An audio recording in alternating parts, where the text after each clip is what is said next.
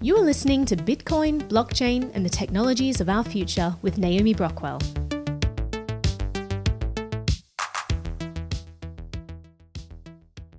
I just got back from DEF CON, which was amazing, and you should probably check it out sometime. And I noticed that there was a conversation I kept having with different people. It was about Telegram. People would mention talking to each other on there, and I'd explain why I didn't recommend it for privacy. Those I chatted to were often shocked. After all, Telegram is a wildly popular app that's attracted over 800 million users worldwide, and it markets itself as private and encrypted. But the reality is, Telegram is one of the last apps I'd recommend you use if you're looking for private communication.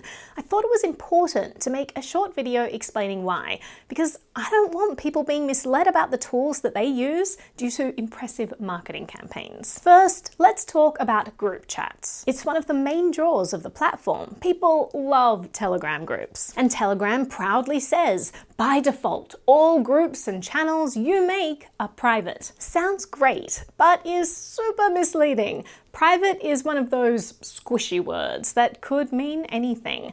What Telegram means by this is that your groups aren't open for randos to pop into. Telegram doesn't support end-to-end encryption for group chats, which means that Telegram has the ability to read all your messages, see all your photos, access all your documents, as does any hacker who manages to steal their key, or any government who forces them to hand over access.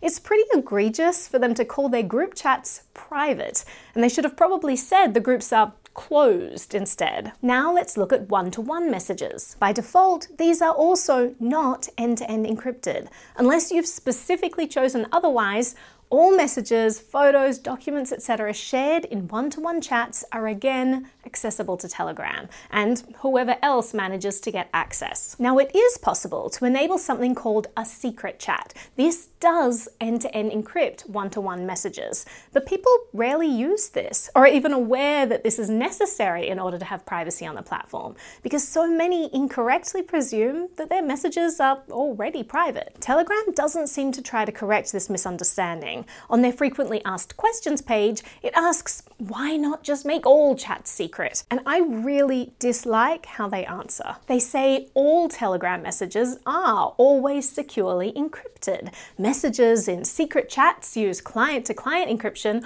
while cloud chats use client-server, server-client encryption, and are stored encrypted in the Telegram cloud, yada yada.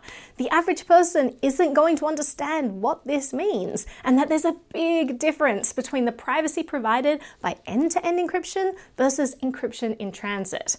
With end-to-end encryption, only you and the recipient can access the messages. With encryption in transit, Telegram and potentially others can also access them. In fact, Zoom was sued for muddying these waters and misleading users about the actual privacy that they were getting on the platform. Similarly, I find Telegram's answer incredibly dishonest. They use the blanket term encryption when the question specifically asked about secret chats, i.e. end-to-end encryption. Why not make all my messages secret? Well, all your messages are securely encrypted. It sidesteps the question in a very deceptive way, and it makes it seem like people are getting more privacy than they are. But also, it's a good question. Why aren't all messages on Telegram secret by default? Well, they mention mass adoption as a reason, and I can understand not implementing this when they first launched. But 10 years later, with a user base of 800 million, and they still have it set up to be able to access everyone's messages by default while telling everyone that their platform is private, that's concerning to me. It would be like Facebook and Twitter advertising themselves as private messaging platforms, because somewhere in the settings you can technically turn on end-to-end encryption. I wonder how many people have left themselves vulnerable because they didn't understand the actual privacy protections that they were getting. As Snowden said, Telegram's defaults are dangerous, and without a major update, it's unsafe. Then there's the encryption protocol they use, called MT-Proto, which stands for Mobile Telegram Protocol. It's been criticized by cryptography experts because instead of an established and thoroughly vetted encryption standard, they developed MT-Proto themselves. Cryptography is really complicated and requires careful analysis and review to ensure the confidentiality, integrity, and authenticity of data. Industry standard encryption protocols go through rigorous analysis and testing, and home-baked solutions typically don't undergo the same scrutiny.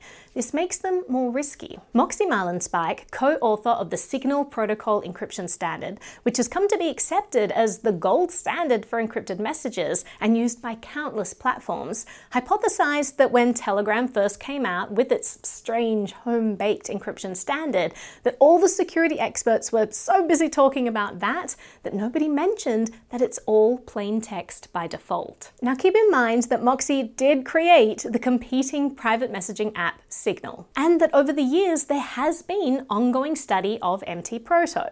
Vulnerabilities have been found and they've been patched. According to some cryptography experts, its widespread use and ongoing development does demonstrate a certain level of robustness, but it's worth noting that there are other cryptography experts who still have reservations about MT-Proto due to the protocol's initial design and the lack of transparency in its development process. The final thing that I want to talk about is who might be getting access to your data on Telegram. Telegram claim that they don't hand over data to third parties, and in fact, the CEO of Telegram, Pavel Durov, has been known to stand his ground when it comes to government demands for data. Telegram's founder Pavel Durov refused to give Kremlin access to users' messages, and that got the app banned. What's interesting in this standoff is that Russia later unbanned Telegram due to some agreement that was made between them. TechCrunch reported on a similar situation recently when Iraq's telecom ministry banned Telegram over security concerns because many channels were publishing the private data of citizens and officials,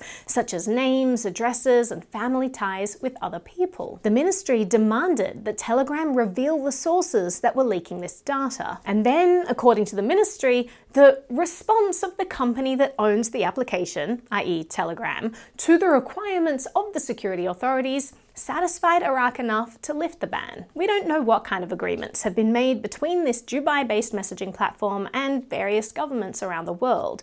Telegram might not hand over anything, but the point is that they could. They could be forced to and given gag orders so that they can never talk about it. It happens all the time. The whole point of an encrypted messenger is that you don't have to trust anyone other than the people you're communicating with. A good private messaging platform will deliberately put your data out of their own reach so as to not have access to that data in the first place. On Telegram, your messages, photos, private moments are sitting there forever, available for them to browse, for anyone to hack, or for a government to subpoena, and all you have is their word that this won't ever happen. No one is able to make such guarantees, and you should be skeptical of those who do. By contrast, Meredith Whittaker, president of Signal, reminds us that they go to great lengths to not collect any data about people. This is a more expensive, more complex, and more time-consuming way to run a messaging service, but it's also more private because it's the only way to ensure that they can keep their privacy commitments to the people who rely on them. In fact, every time Signal have been subpoenaed for information, they've been able to respond that they have none to hand over. If you'd like a side-by-side comparison of a whole bunch of different messaging platforms, we have 2 videos that dive into the worst offenders and the best solutions that are linked in the description. Basically, private isn't a term that you should just take at face value. It's often used in a vague and misleading way that doesn't align with a user's expectations of how their data is actually being protected. It's essential to look beyond this label and learn the details of how platforms are safeguarding or not safeguarding your information. Telegram is probably not the private messenger you're looking for. NBTV is funded by community donations. If you'd like to support our free educational content, please visit nbtv.media/support and take a look at our book, Beginner's Introduction to Privacy, that also supports our channel. Don't forget to subscribe, and also subscribe on Library too, which is a more private way of watching our videos. Thank you so much for watching through till the end. By the way, if you're interested in privacy and understanding the way that your data can be leaked or stolen, DEF CON is a super cool event that you might consider. If you plan to attend next year, let me know so that we can hang out. It was really cool to meet so many of the NBTV community there this year. Thank you for coming up and saying hi. I appreciate you.